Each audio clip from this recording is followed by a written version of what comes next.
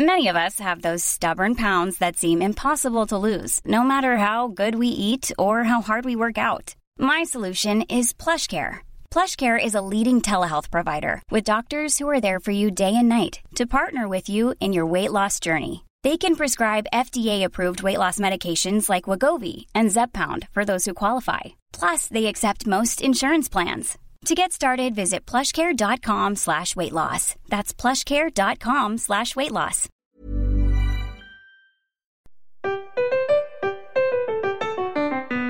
Welcome, language lovers, to an assemblage of grandiose and bombastic grandiloquence.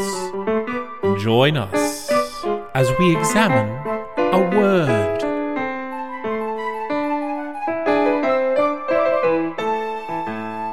Salutations, you beautiful thing, you, and thank you for joining me once again.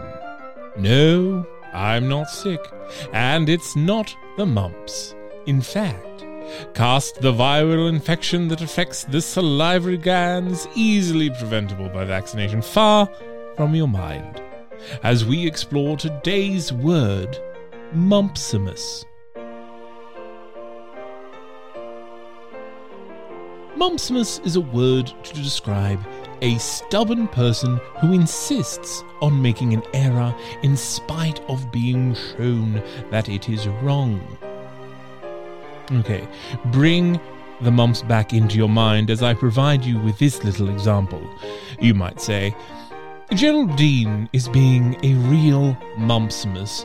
She insists on not vaccinating young Sammy for mumps, even though we've given her numerous pamphlets detailing scientific research, procedures, and outcomes. Okay, you can forget the mumps again now. Thank goodness none of us know a mumpsimus like that, right? The origin of this word is rather clever. It's a malapropism, or incorrect but amusing adaptation of the word sumpsimus, which means adherence to or persistence in using a strictly correct term in rejection of a more common but technically incorrect form.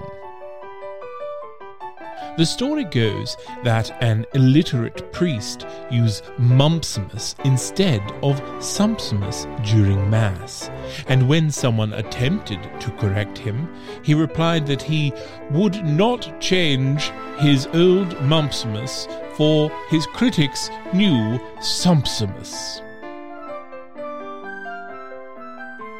Perhaps the first time we see it in writing is 1530, where William Tyndale's book Practice of Prelates states that the men whom Cardinal Wolsey had asked to find reasons why Catherine of Aragon was not truly the wife of King Henry VIII of England were all lawyers and other doctors, mumpsimuses of divinity. An excellent use, I think you'll agree.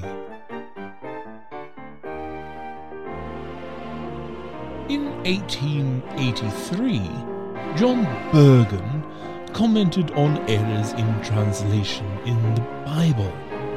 If men prefer their mumpsimus to our sumpsimus, let them by all means have it, but pray let them keep their rubbish to themselves, and at least leave our Saviour's words alone. Oof, heated stuff.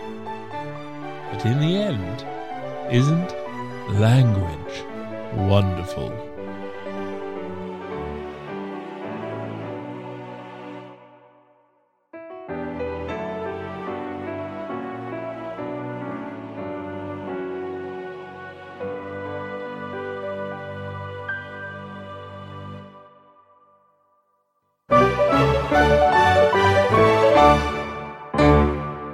Gollum has an unhealthy obsession about some bit of jewelry. doesn't even know what the precious is.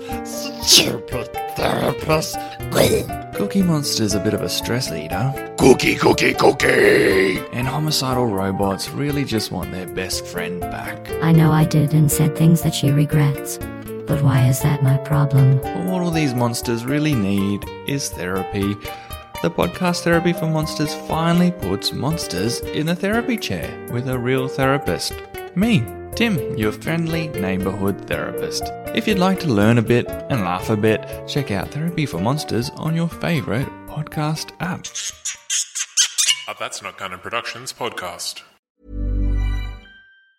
Mom deserves the best, and there's no better place to shop for Mother's Day than Whole Foods Market. They're your destination for unbeatable savings, from premium gifts to show-stopping flowers and irresistible desserts. Start by saving 33% with Prime on all body care and candles. Then get a 15-stem bunch of tulips for just $9.99 each with Prime. Round out Mom's menu with festive rosé, irresistible berry chantilly cake, and more special treats. Come celebrate Mother's Day at Whole Foods Market.